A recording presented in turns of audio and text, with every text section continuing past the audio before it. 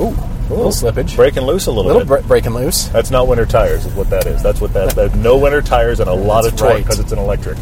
We're driving Genesis' first full EV, their first offering. Yep. It is the GV60, and it is the Performance Edition, so that means it has more horsepower, 429 horsepower, and all-wheel drive, and it's got boost mode. This is, of course, it's classic electric car. Dual motor, so front and rear motor, a lot of power, a lot of torque. It's 429 and then 483 gives you almost 50, just over 50 more horsepower when you push boost for 10 seconds. You get boost mode. How cool is that? The thing is, you could drive this car, never once use boost mode, and amaze your passengers with the acceleration. That's true. Because it is an all-electric, all-wheel drive. It's an electric car. Also, this is a sister car to two other cars. The Ioniq 5 from Hyundai. That's right. And the Kia EV6. And this are all the same car with different styling, and they're selling it under all three brands at somewhat similar prices, though this is the luxury option. I feel like this is the first electric car that feels like the future. Interesting. This car makes Tesla Model Ys, well, all of Tesla, feel like they're not trying. With all the features and how good this car is, I don't think Tesla's trying. Here's the counterpoint, though. Tesla looked like the future like this when the Model S came out a decade ago. The thing is that all the Teslas since then are essentially built on all of the tech that they introduced when they introduced the Model S. The 3, the X, and the Y are all old. They're all built on that same tech. And you know, these over-the-air updates, they haven't gotten more revolutionary. If you were buying right now this versus a Model Y, I would never, ever, ever, ever buy the Model Y. I agree. This is a throwdown compared to the Model Y. It is better than in every possible way while doing the exact same thing. Roughly the same price, roughly the same acceleration, roughly the same power, roughly the same range. Now, I will say there are two things about the Model Y where it scratches back some hey, notice me. One is you can get a longer range version of the Model Y than you can this. This is about 250-mile range. Depends on weather, depends on did you get the performance model, all these kind of things. About 250 miles. The Tesla charging system is still better than everybody, even though we were able to get this charged locally. But the superchargers just rule. But in every other way, this over a Model Y for everyone, across the board. 100%. Well, let's start with how it drives. As we said, it's got a lot of power, and with boost mode, you get up to 483 horsepower, 516 pound-feet of torque, which makes this fast. But the battery is just over 1,000 pounds, as are most electric car batteries, which makes this a 4,900-pound car. Yes, it is. So that means it glides, just like pretty much every electric car. And for the steering, there's that good initial turn-in, but past that, it's devoid of all personality. Oh, completely. But that doesn't mean it's not fun.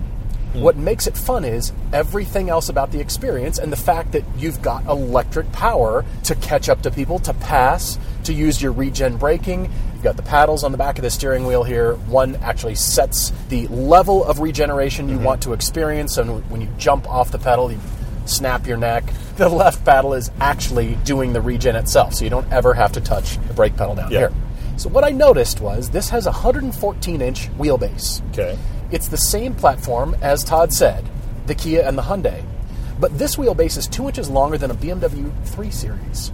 It's long in a compact shape. Yeah, it is, for sure, out toward the corners. Which changes the design language completely.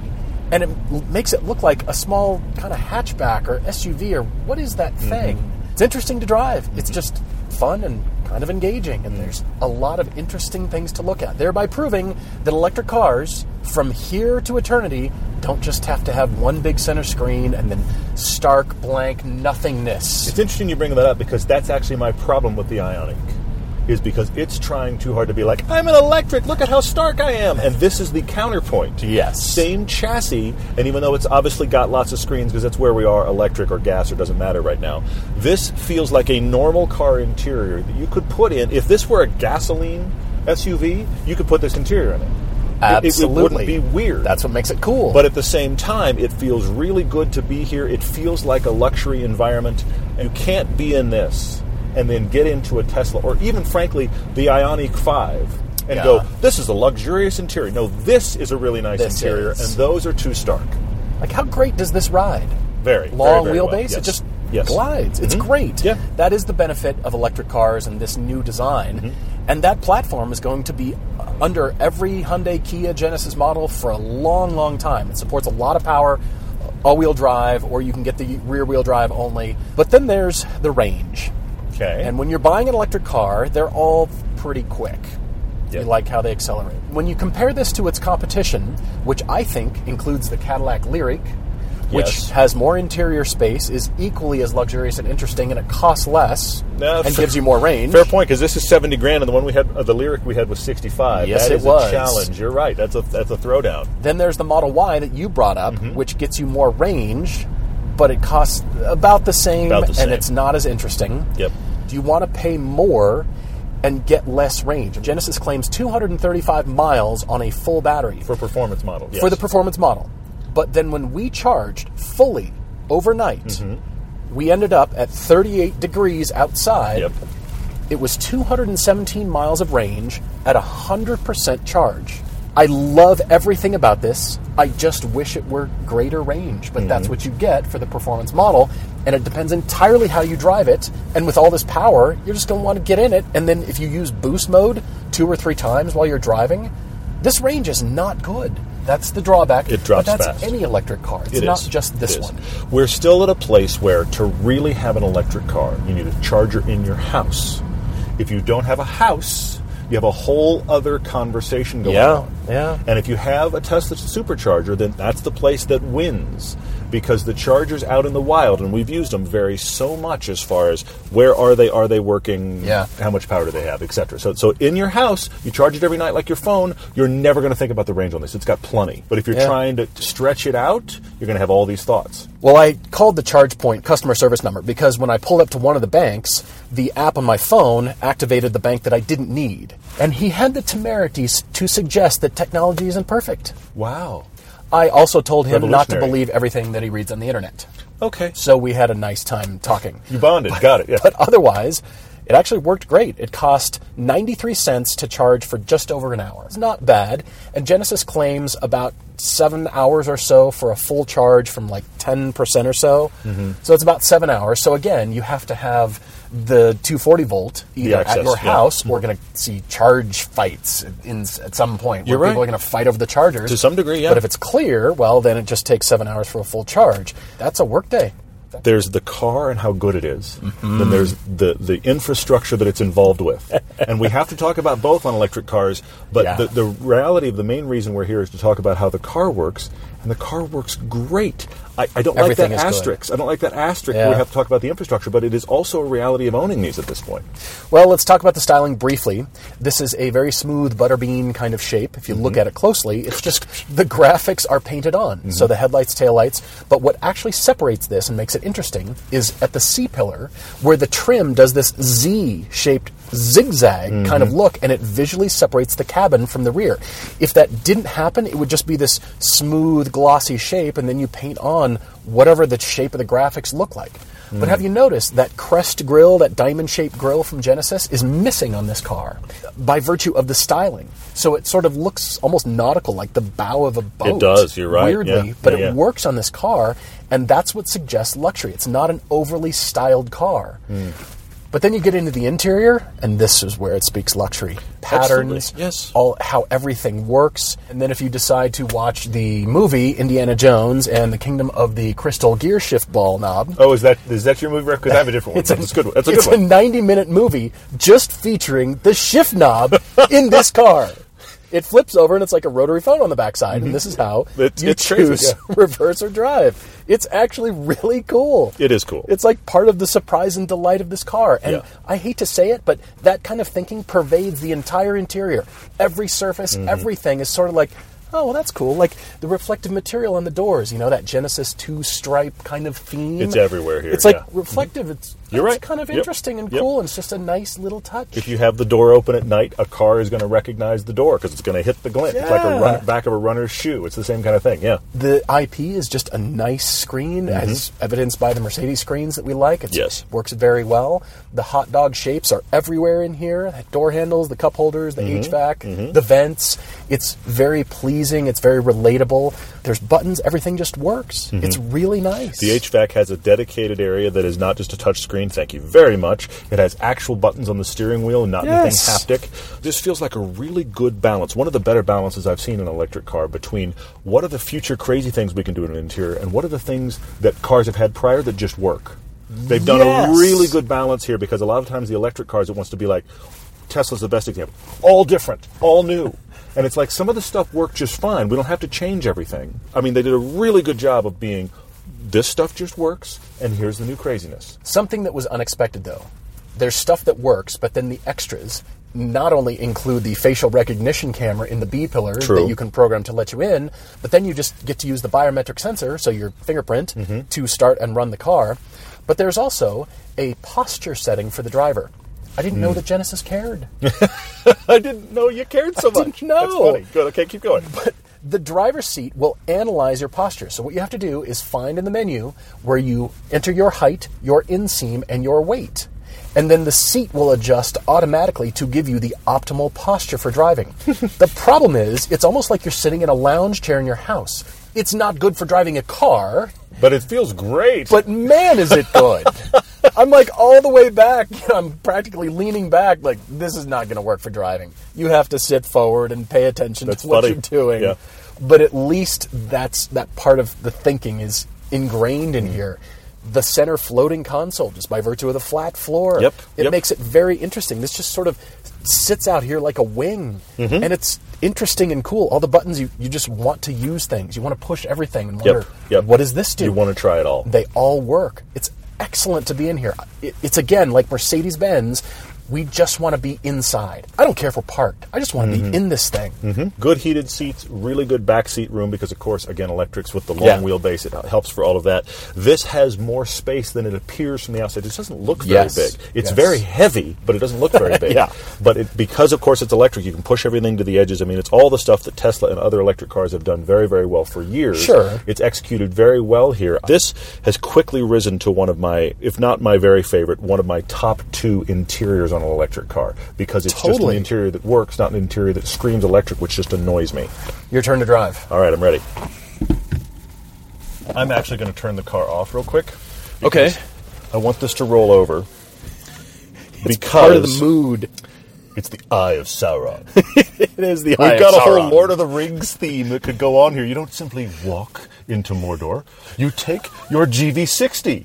You deal One does not simply walk. Eye of Sauron. It's the coolest thing. It's simultaneously ridiculous and unnecessary, and also really cool. They've done a very good job on that. Like also, I said, little things around the cabin that make you want to be here. Speaking of little things, so many cars have a panoramic sunroof. This one splits down the middle. Yeah, that is cool. Which is the simplest little trick, but yet at the same time it's just nice. And it's also, have you noticed? It's tinted. So it isn't just like oven door constant baking, which annoys you. It actually is. It's nice because you can get light, but you don't feel like you're just opening it up to the blazing sun. The Eye of Sauron isn't coming through. There's a recurring theme here. Going to go to sport mode. All right. I'm going to set the regen a little bit less. You can do regen completely off. So when you take your foot off the accelerator, it just coasts like a normal. In fact, coasts even easier than a normal car. Which is kind of cool. Because you got it up to you got 5,000 pounds up to freeway speed, and you turn it to freewheel, and it just feels like it'll coast forever. One of the things I noticed about this in sport mode, though, is that sport mode, while making the car more taut and the accelerator pay attention more, doesn't ride very well. Oh, in sport mode. In sport mode. Now, definitely in comfort mode or eco, it actually is okay and nice and continues with that luxury feel. But we debate whether or not a sport mode should even exist on an SUV. Because it's an SUV, and let's let it be big and nice. Only if it corners somewhat well. Exactly. It corners okay in sport mode, but what really disrupts this is bumps in sport mode. Because it has a good initial hit, but it has a second porpoising hit every single time. And I was really disappointed by that. For all of the things I love about this, I think in sport mode it let me down regularly when I hit uneven pavement. Because it has extra body movement it doesn't need, which is interesting because when I go to other settings, eco or comfort, that goes away. Then it's excellent. The performance model is faster with less range, but yet I don't want to use it as a performance model, which brings me back to spend less, get the normal model, get a little bit more range, because the sport mode isn't worth it. Your normal non-performance is going to feel really quick. They're still quick. If this is your first electric car, and I've been saying this to people on the podcast and elsewhere, whatever a person buys as their first electric car is going to be the thing that wows them as I didn't know cars could be this fast. Sport mode is unnecessary because all I need sport mode for in an electric car is go faster. I don't need to go faster. I'm fine. I'm prepared for boost mode. So, I'm ready anytime. But it's not necessary. Look, without boost mode, just floor it. Yeah, it's still quick. Tons of speed.